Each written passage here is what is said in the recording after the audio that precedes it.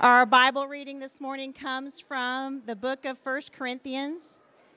This is Paul's epistle to the Corinthians in the New Testament. And if you are willing and able, please stand in honor of God's word. Follow the way of love and eagerly desire the gifts of the Spirit, especially prophecy. For anyone who speaks in a tongue does not speak to people, but to God. Indeed, no one understands them. They utter mysteries by the Spirit. But the one who prophesies speaks to people for their strengthening, encouraging, and comfort. Anyone who speaks in a tongue edifies themselves, but the one who prophesies edifies the church. I would like every one of you to speak in tongues, but I would rather have you prophesy. The one who prophesies is greater than the one who speaks in tongues, unless someone interprets, so that the church may be edified.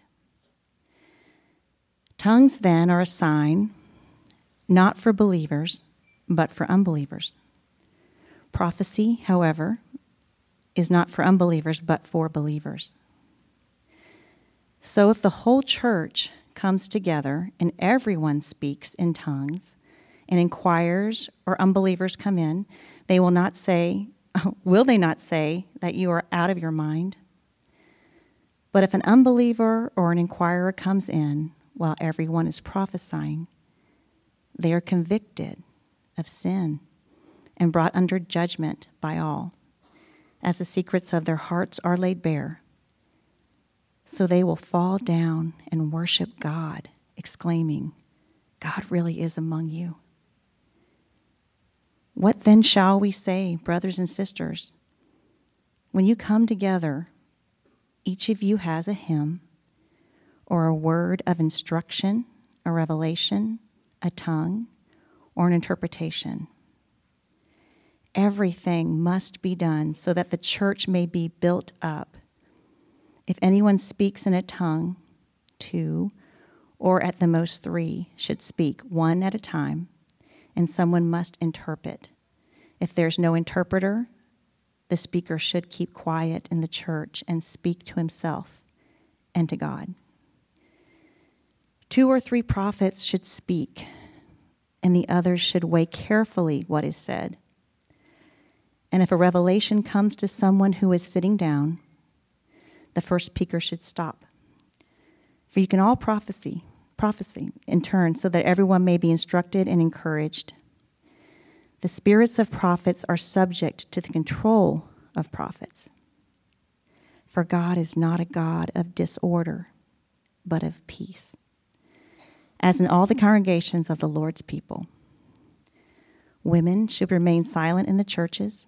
They are not allowed to speak, but must be in submission, as the law says. If they want to inquire about something, they should ask their own husbands at home, for it is disgraceful for a woman to speak in the church. Or did the word of God originate with you? Or are you the only people it has reached? If anyone thinks they are a prophet or otherwise gifted by the Spirit, let them acknowledge that what I am writing to you is the Lord's command. But if anyone ignores this, they will themselves be ignored. Therefore, my brothers and sisters, be eager to prophesy, and do not forbid speaking in tongues, but everything should be done in a fitting and orderly way. This is the word of the Lord. All right.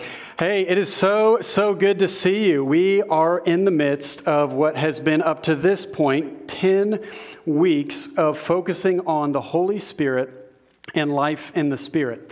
And this series represents our desire to be both word-centered and spirit-filled, to cling to God's word as his authoritative, sufficient scripture, and to seek to hear the voice of God in prayer.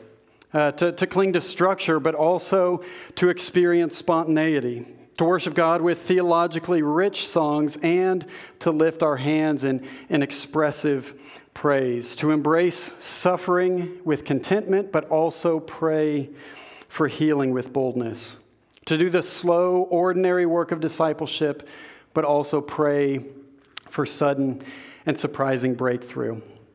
And throughout my life, there's one place where I have seen this come together most beautifully, God's Word and God's Spirit, and that's prophecy and prophetic gifts. And prophetic gifts are where the power of God through His Word and the power of God through His Spirit align in a particular way for the encouragement of a person and the building up of the church. And so this morning we're looking at prophetic gifts, and in my own life, I have been the recipient of prophetic gifts far more than I've experienced them or served other people with them myself. I'll give you an example. Well, I was baptized when I was 13 years old. And at that baptism, one of my best friend's mothers received a word from the Lord for me. She was also the wife of one of the pastors. And I was 13 getting baptized, and she shared this word for me and for my family. And it was that I was on a horse. I was grown up, and I was like riding on a horse and speaking out to a crowd and encouraging them before some kind of spiritual battle. Now, if you're a teenager, that probably sounds like a super dope message to receive. I was like, no way. Like, you got the wrong person. That's probably a little bit embarrassing for you. You got the wrong kid. Because at 13, I was incredibly shy. Like, would go whole days without talking. As a kid, I was in a lot of speech therapy. I just struggled to get words out and be understood. And so as a result, public speaking was the last thing I ever wanted to do in life. I was just a middle kid trying to fly under the radar. Nobody noticed me. The last thing I want to do is be in front of people. So it was not like a Braveheart moment for me. It was like the exact opposite. And yet I sort of stored those words up. And over the years, it's been a remarkable encouragement to me. And so there were times in college, I was invited to speak at our college ministry, and I stood up and this vision kind of rushed back to mind. When I was ordained in Louisville 12 years ago, again, it came rushing to my mind. When we had our first service for this church, and I stood up in front of you all, it came back. And so for me, it's a word from the Lord, and there were scriptures attached to it as well. But it's a word that's encouraged me, that's kept me going when I've been asking, what in the world am I doing? It's kept me going in an encouraging way. And so we're continuing to look through 1 Corinthians 12 to 14. We're finishing chapter 14 today, which, can we just say, what a fun chapter. Like, just so fun. I really do love it. I mean that. It is fun. And we're looking in particular at prophetic giftings. What is prophecy? How does it operate in the church? What is it for? How do we cultivate it? Out of all of the gifts, 20 or so gifts that Paul describes in the New Testament, there's one gift where he comes back again and again and says, eagerly desire this one, and it's prophecy. Be eager to prophesy. And so we're going to follow the same outline that we looked at last week when we talked about tongues. We're going to look at the gift, the purpose, and the practice. So the gift of prophecy, the purpose of it, and then the practice of it, how to cultivate it. So let me pray for us, and we'll get into this word. Father, we thank you. We praise you that you are a God who speaks and is still speaking. You have given us your written word, and you have given us your Spirit to make that word come alive to us today. And Father, again, I am so aware of my own weakness and fatigue and the inability of my words to produce any kind of change in our lives. And so, Lord, we cling to your word, to your power and strength. And so, Spirit of God, would you give us insight and wisdom into this word today, we pray. In Jesus' name, amen.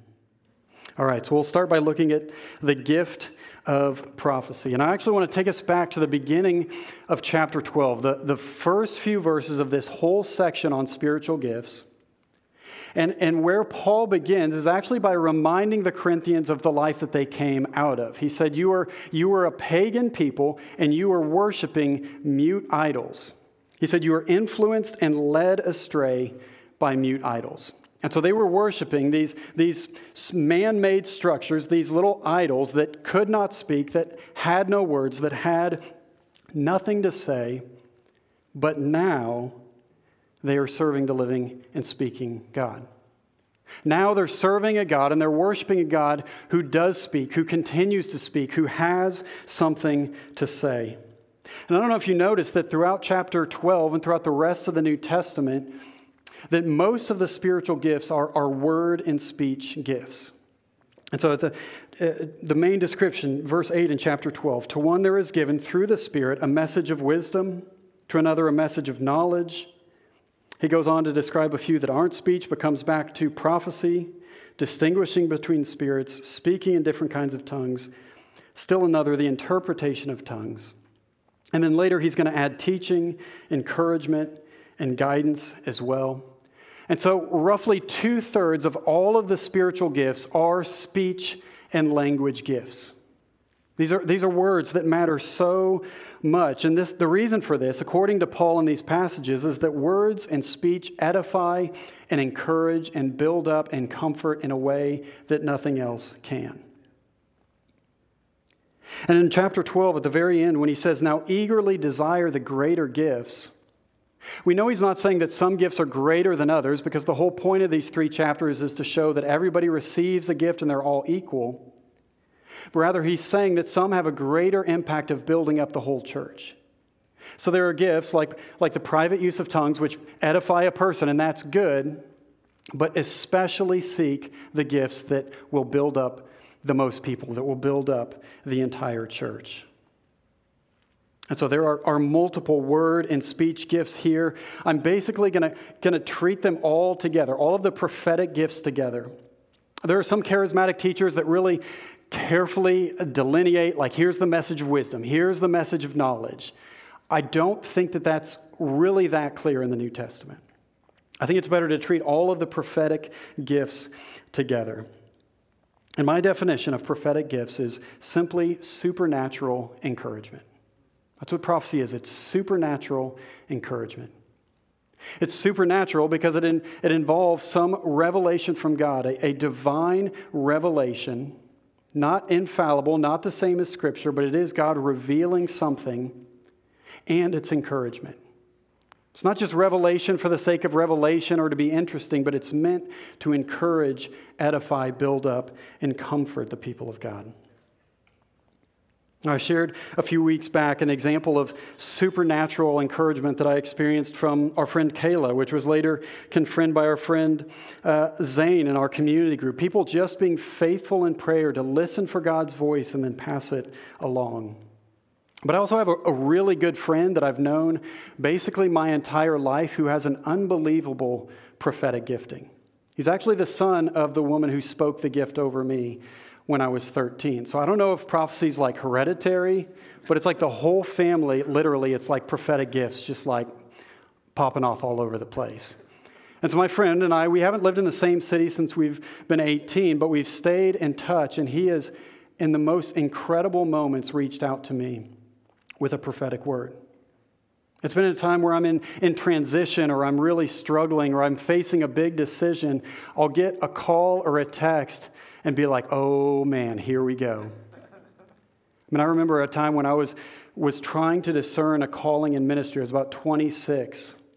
And I was on a road trip by myself, which like rarely happens, but I had 2 hours without the kids and things. And he called right at the beginning and had this incredible picture from John 10 of Jesus as the good shepherd. And all I had to do was follow him. Don't worry about being the shepherd, just follow the good shepherd. Another time when I was a little over 30, I was going through some grief counseling and doing some really deep inner work, and honestly was really struggling, but he called and he had a word from Psalm 30 that just applied so incredibly, supernaturally specific to what I was going through, that it was incredibly comforting, incredibly encouraging. So I know some of you, you've got like a finance guy or a lawn care guy, and you don't want to give out his number because you're like trying to like kind of hold it tight. I got a prophecy guy. And if you can get a prophecy guy in your life, it's really helpful. I want to address some of the questions that often come up, or even the objections that come up when we think and we talk about prophecy, things that I've wondered and that I've wrestled with over the last couple of decades. And one of the first ones is simply a concern, which is a genuine and good concern that a prophetic word might undermine the sufficiency and power of Scripture. But if we look carefully in the Scriptures at what prophecy is, we see that it operates differently in the Old Testament and New Testament. So in the Old Testament, prophets like Moses, Elijah, Isaiah, Jeremiah, they were mouthpieces of God. And when they spoke, they were speaking the direct words of God. That's why they say, "Thus saith the Lord," like in the KJV.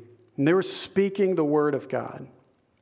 But in the New Testament, in Hebrews 1, right at the beginning of the book, it says, "In the past, God spoke to our ancestors through the prophets at many times and in many various ways. But in these last days, he has spoken to us by his Son." And so I've said this already, but it bears repeating that prophecy in the Old Testament was divine revelation of God's word. But prophecy in the New Testament, it's divine revelation around God's word. It's not the same. It's not God's word itself, but it's rather divine revelation that makes sense of God's word or personalizes or deepens God's written eternal word in our lives. In the New Testament, the apostles call us to trust God's written word, but to test every prophetic word. We don't have to test the Scriptures. I mean, we can and they'll hold up. We're to trust the Scriptures, but test every prophetic word that we hear. Sam Storms, the author that I keep quoting, he puts it like this: "Prophecy is the human report of divine revelation. Prophecy is speaking forth in merely human words something that God has spontaneously brought to mind. All genuine prophetic ministry is based upon or flows from a revelation from God." And so it's a divine or supernatural revelation, but it's also coming through a human report. And so that means that just because you might sense something or see a picture for somebody or hear something almost like the voice of God, it could be divine revelation. And yet, even at our best, we're just reporting it as humans. And because we're not God, it means our faculties are limited. Our experience and our sin can get in the way of even how we see and interpret these things. And so for us, it's never appropriate, I believe, to say, "This is what God says to you," but rather, "Here's what I sense God saying to you. Here's what I believe he wants to encourage you with or impress upon you." It's not timidity to be uncertain. It can be humility. Now think about how much prophetic ministry shows up in the book of Acts. I can maybe give you a dozen examples. I'll just give you a few. In Acts 5, Ananias and Sapphira, this married couple, they've sold a piece of property, and they come before the apostles and the church very publicly and say, "We've sold this property and we're giving you all of the proceeds." And yet they weren't, really. They were holding back much of the profits for themselves. And the apostles gave them each a chance. They recognized they had intuition from the Holy Spirit, supernatural revelation that something wasn't right here. They asked some clarifying questions. Ananias and Sapphira lied again, and they actually fell down dead. Acts chapter 13, the believers are gathered. Verse 2 says, "While they were worshiping the Lord and fasting, the Holy Spirit said, 'Set apart for me Barnabas and Saul for the work to which I have called them.'" And I love that verse. Like, did the Holy Spirit audibly speak in a way that everybody could hear? It's possible. It's also possible that the group all had an internal sense, a sense of the inaudible voice of God, which is where you hear God's voice in a clear way with specific words. You don't hear it out loud through your ears, but you hear it sort of with the ears of your heart. And if numerous people experience the same message at the same time, they can conclude that it's the Holy Spirit calling them to do something, in this case, to further the mission through Saul and Barnabas. Acts 20, Agabus, who is a well-known prophet in the first century with a prophetic gifting, he's revealed some remarkable things. He gets this image of Paul being tied up with ropes around his hands. And he concludes that Paul should not go to Jerusalem because if he goes, he will be arrested. And he's pleading with Paul not to go. And Paul actually disagrees with him. Paul says, I don't think that's right. I do think I need to go to Jerusalem. They all pray about it, and they basically conclude that Agabus is probably not correct in the way he's interpreting this vision or even in the vision itself. And it seems like the New Testament actually includes this example of a prophecy that actually didn't come out to be 100% accurate, just to remind us that it's okay. Like Agabus doesn't get kicked out of the church. He's not called a false prophet. According to Moses, a false prophet is somebody who leads people away from God. Rather, he's an imperfect prophet. And it seems like he just continues to serve and to try to get better at using this gift he's received. Now, somebody might say, are we talking about revelation that goes beyond Scripture? And rightly, you're probably concerned if anything goes beyond Scripture, and I am as well. But instead, what we're talking about is applying Scripture in a really specific, supernatural kind of way, a really particular way. So God says through Jesus in Matthew 28, go and make disciples of all nations. And we know that that's Scripture. But in the moment, God's saying, Paul and Barnabas, go and make disciples in this region of Galatia. That's a prophetic application of something that Jesus has said. And so we know that God loves us, and he says that in 1 John 4, but to actually grasp and to feel and to experience that God loves me, that can be a deep and prophetic understanding of Scripture. We're not going beyond it, but we're applying it with incredible specificity. Now, you might also say, prophecy, I'm emphasizing the words and the speech and the Scripture, and I believe that that's what Paul is doing over and over again. But somebody might say, well, what about all the images and the visions and the dreams that aren't necessarily attached to specific words? What do we do with those? And again, I think there's some good things to hold in tension with this as well. But if you actually think about the whole counsel of Scripture and how often imagery is used. I mean, think about the Old Testament. When God shows up among his people, he almost always does so with a visible symbol. The burning bush, or the cloud by day and the pillar of fire by night, or fire and smoke at Mount Sinai, the hurricane for Job. There are these visual symbols that serve to remind us of who God is and to feel the weight of what he's about to say. In the New Testament, Jesus, his favorite method of teaching is parables. He's giving us these word pictures. He's calling us to use our imagination to understand something that's true of God and his kingdom that mere words and teaching can't communicate by themselves. And so we shouldn't be surprised if prophetic gifts include some combination of speech and imagery. And so that's the first question. What is prophecy? It's supernatural encouragement, speech and imagery combining to impress upon us something for the sake of encouragement. I'm already getting into the second thing, which is what is prophecy for? The purpose of prophecy. There's three things that we see in chapter 14. If you have your Bible or your bulletin, we're gonna continue working through it. The three dimensions of what prophecy is for is edifying each other, building up the church, and then supporting the mission, supporting missional engagement. So first, edifying each other. Verse 3 says, the one who prophesies speaks to people for their strengthening, encouraging, and comfort. Anyone who speaks in a tongue edifies themselves, but the one who prophesies edifies the church.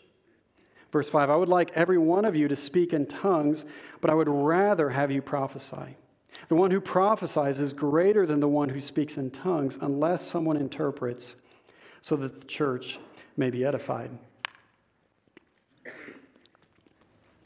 Now, as I said, there's nothing wrong with a spiritual gift that builds somebody up. The New Testament commands us to edify ourselves. But even better is a spiritual gift that encourages and edifies and comforts someone else. Paul is going to such great lengths to show us that these gifts are meant to be expressed within community. And that's why he has an entire chapter right sandwiched in the middle of chapters 12 and 14. He's got an entire chapter on practical love in the church. So the purpose of prophecy, first, is to edify one another. Second is to build the church up. Look at verse 26. When you come together, each of you has a hymn, a word of instruction, a revelation, a tongue, or an interpretation. Everything must be done so that the church may be built up. Verse 29, 2 or 3 prophets should speak, and the others should weigh carefully what is said. And if a revelation comes to someone who is sitting down, the first speaker should stop. For you can all prophesy in turn so that everyone may be instructed and encouraged. For God is not a God of disorder, but of peace, as in all the congregations of the Lord's people. So I love what Paul is saying here, that everybody is a participant in the church. There are no professionals and amateurs. There are no spectators. Everybody is an active participant in God's church. Everyone is bringing a hymn and a word of encouragement and prayer and so on. And so it seems like the Corinthians are getting a little out of control with this, like they're all trying to do their thing at once. And Paul's saying, look, this is great. Every one of you has brought something valuable, but let's introduce a little bit of order here. Like, let's have some structure. If 2 or 3 people are sharing prophetic words, take a moment to consider the message. Don't just keep blaring them out and rolling through them. If someone's speaking and somebody else feels that they have a word, they should wait till the first person's done, or the first person should sort of yield the floor to the second person. I mean, just really specific kind of instructions for how to do this. Like I said last week about tongues, I believe we are commanded to eagerly desire these gifts. And yet how we express them in the church, it takes a lot of wisdom, it takes a lot of pastoral sensitivity. We remember that these churches were about 50 or fewer people gathering in homes. And so for us, I think small group gatherings, Friday night prayer, other prayer gatherings are the perfect place to practice these gifts. And we probably won't do a lot of these gifts when we gather on Sunday mornings like this. When somebody feels like they do have a word for the entire church, and thankfully that does happen, we encourage you to bring it to the pastors, bring it to one of the leaders. We'll take our time praying through it and considering it. We probably won't share it the same day. As you know, we don't have an open microphone just for prophecy, which we did where I was going up. Rather, we take time, we seek the Lord. And if it feels legitimate and it accords with Scripture, then we might share it or ask you to share it the following Sunday, saying, here's what I sense the Lord putting on my heart and our hearts. Now, let me say a quick word about verses 34 and 35 on women speaking in the church. Verse 34, women should remain silent in the churches. They're not allowed to speak, but must be in submission, as the law says. If they want to inquire about something, they should ask their own husbands at home. Now, challenging verse, right? I applaud Bissy. I talked to her earlier. I was like, you can do this. I explained to her the context, and I'll explain it now. It seems on the surface like Paul is making a blanket statement. Women should never speak in churches. But he's literally just spent an entire chapter 11, giving instructions for women as they speak in church. Like basically what to wear, whether or not to wear the head covering while they're speaking in church. And he's saying over and over that each one should bring your gift. Each one should have something to say. Each one should build up the church. And he doesn't say each male or each man should do this. The language is always everyone. And remember, this is in the context of maintaining order and prophetic sharing. Andrew Wilson has a commentary on 1 Corinthians that describes that Paul likely meant one of two things. First, that women aren't to be the ones that weigh or approve the prophetic sharing, that might be a role reserved for the male elders. Or second, that women in Corinth had been interrupting men when they were sharing their prophecies, asking them so many questions. And in that culture, it was wrong for a married woman to ask questions of another married man that wasn't her husband. And so that's why Paul says they should wait and ask their husbands at home. The rest of the New Testament supports women having an active role in the church outside of the role of elder. All right, so that's the second thing, building up the church. Are we good? All right. Third thing, prophecy exists to support the mission of the church. This is the evangelistic side of prophetic giftings. Verse 24, if an unbeliever or an inquirer comes in while everyone is prophesying, they are convicted of sin and brought under judgment by all, as the secrets of their heart are laid bare. So they will all fall down and worship God, exclaiming, God is really among you. I mean, prophecy is so powerful that it can reveal to somebody sin in their heart and bring them to repentance and faith in Christ. We talked last week about just the secular culture that we're a part of that rejects so much of the supernatural, and there's this intense, I think, pressure or temptation for us as believers in our churches to just minimize anything supernatural in the church. To highlight all the shared common ground, which I think is good with the world, but to hide or minimize anything that can even seem a little bit weird, like including the resurrection of Jesus or including this power of the Spirit and miracles. But I want to encourage us, what is the point of trying to be exactly like the world? Especially in our Sunday gatherings. Like just trying to play the catchiest music or turning the preaching into TED Talks and have no talk of anything that could be slightly offensive. And Paul is saying the Holy Spirit is an essential resource in evangelism and mission. The Holy Spirit can set something on your mind that you can encourage or comfort or challenge a non-Christian with in a way that might bring him or her into the kingdom of God. And so that's what prophecy is for. It's supernatural encouragement to edify one another, build up the church, and support our missional engagement. Now, the third thing is the practice. How might we do this? How do we cultivate a prophetic life? The first thing is to stock the pond. Stock the pond. If you want to be really good at fishing, just dump a bunch of fish into a small pond. You'd be great at fishing. In the same way, we're to stock the pond of our minds with as much Scripture as we can pack in as possible.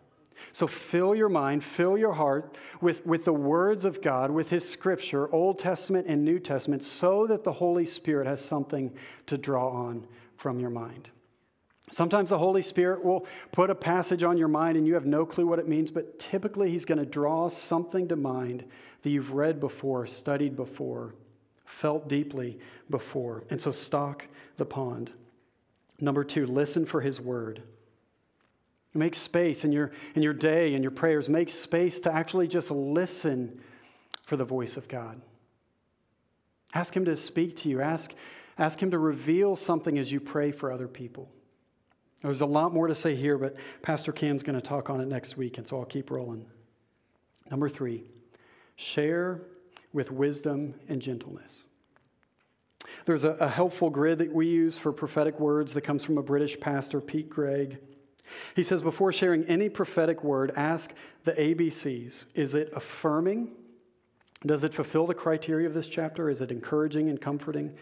Is it biblical? In other words, is it consistent with the teachings of Scripture? And is it Christ-like? Is it consistent with the character and message of Jesus? Is it affirming, biblical, and Christ-like? And so share with wisdom and gentleness. Number 4, wait patiently with certain words. There's a few areas where I think we need to be really, really careful in how we're sharing things that we feel like are from the Lord. If you think that somebody, or you think that you've received a message about somebody's hidden sin, that somehow they're living in sin and the Lord's put that on your heart, I would just encourage you to be really, really careful and move really slowly with this. You can do a lot of damage if you're wrong in this way. You might want to share it with somebody else and have them pray with you for a few days, but be really careful trying to illuminate somebody's hidden sin. In the same way, if you think God has given you something related to pregnancy or childbirth or children in somebody's life, man, just be so, so careful. Like, it can be so damaging to go to somebody who's struggled with infertility or hasn't been able to have kids and say, I know that God says you're going to have a family soon. I mean, that can do so much damage. If you feel that, then hold on to it, pray for them, and Lord willing, you'll be able to share that when it does come to pass. I'll say it's the same thing if you're like a single guy and you see like a girl on campus, you're like, she could be my wife. Wait, is that from God? Don't just go right up there and say, God said you're going to be my wife, so let's go out to dinner. Just don't do it. Also, in my experience, the predictive side of prophecy is really difficult. Most of prophecy in the Scripture is revealing something that's true, something that's hidden, revealing something that's happened for the encouragement and comforting of some person. But the predictive side is saying, here's what's going to happen. God revealed to me the future. Now, I've seen and I believe that this can still be active in the church. We see it in the book of Acts. But in my experience, it's almost always more symbolic than literal. So if somebody says, I got a vision that there was going to be a huge storm tonight, even though the forecast is clear, I would say it's probably more symbolic. And so if they're crushed the next day that it doesn't rain, recognize there was probably a message there to understand what was the storm. Was it something in your life? Was it something for somebody else? But the predictive stuff, I think, is almost always symbolic. And so again, make sure it's affirming, biblical, Christ-like. You may want to share it with a trusted friend or leader first. Our God is not in a hurry. We say this over and over. God is not in a hurry. I don't want you to just not share things. I want you to be bold if it is affirming, biblical, and Christ-like. But if there's anything in you that hesitates and thinks it might cause damage or be misinterpreted or misunderstood, you can wait and pray. Think about it, share it. It'll be just as powerful and effective in 3 to 7 days if it really is from the Lord. Be patient. God's not in a hurry. Number 5, the last thing, full send. Pray for prophetic giftings. Eagerly desire the gifts of the Spirit, Paul says 3 times, especially prophecy. Pray that the Lord would give you this gift of supernatural encouragement for one another. It's amazing how much it can mean in somebody's life, how much it can serve to comfort or encourage them in a time of need. Not long ago, I was in a really difficult season. I was really struggling with depression. It was one of the darkest seasons I've been in. There was some really difficult stuff going on in the church. A friend of mine was really struggling. And it's Saturday morning, just trying to play with the kids. I get a text message. It's my boy, my guy. And he's passing through town on 70. He's like, could we pop off in Columbia and let the kids out, use the bathroom? I was like, yeah, we'll make you lunch. Come on in. And so Jesse and I were sitting with him and his wife around the table. And I just said something really general, like, yeah, it's been kind of a harder season. He looks right at us and says, I know. He says, I know that you are struggling with depression. I know that there are these really hard things going on in the church and your friend is struggling. And then he went on to name every person that was involved and what was happening on the surface and then what they were thinking beneath it. I mean, it was unbelievable. Jesse and I were just looking at each other like, OMG, what is happening right now?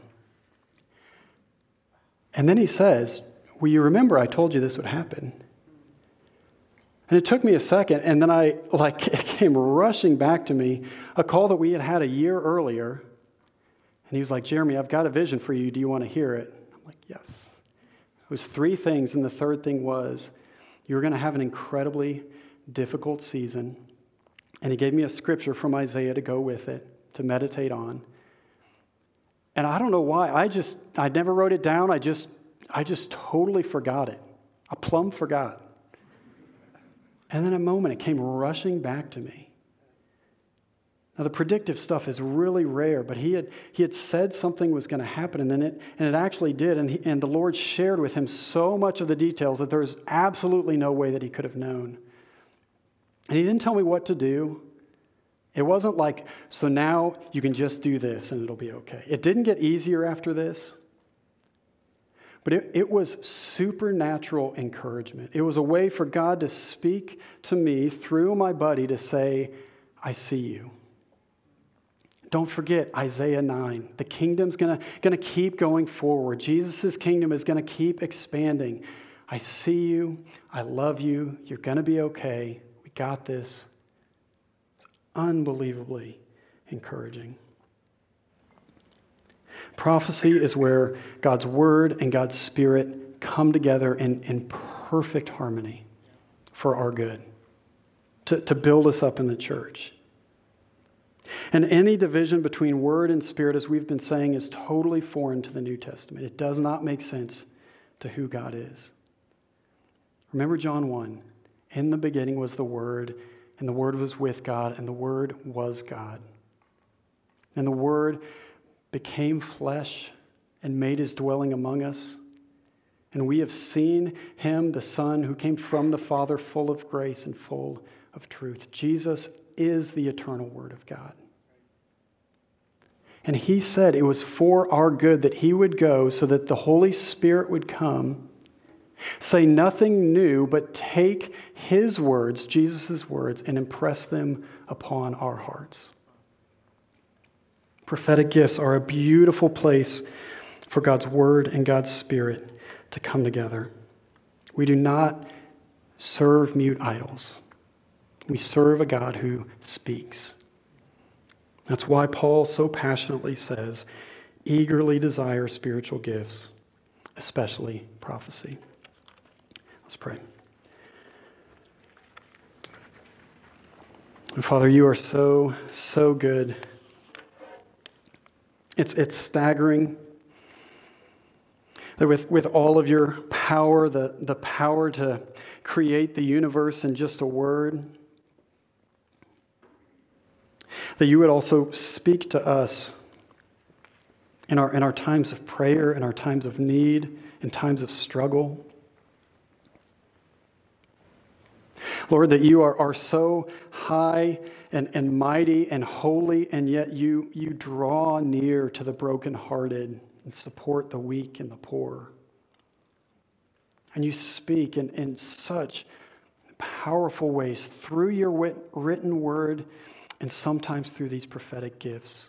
Lord, would you make us more aware of this? Would you draw us deeper into your word?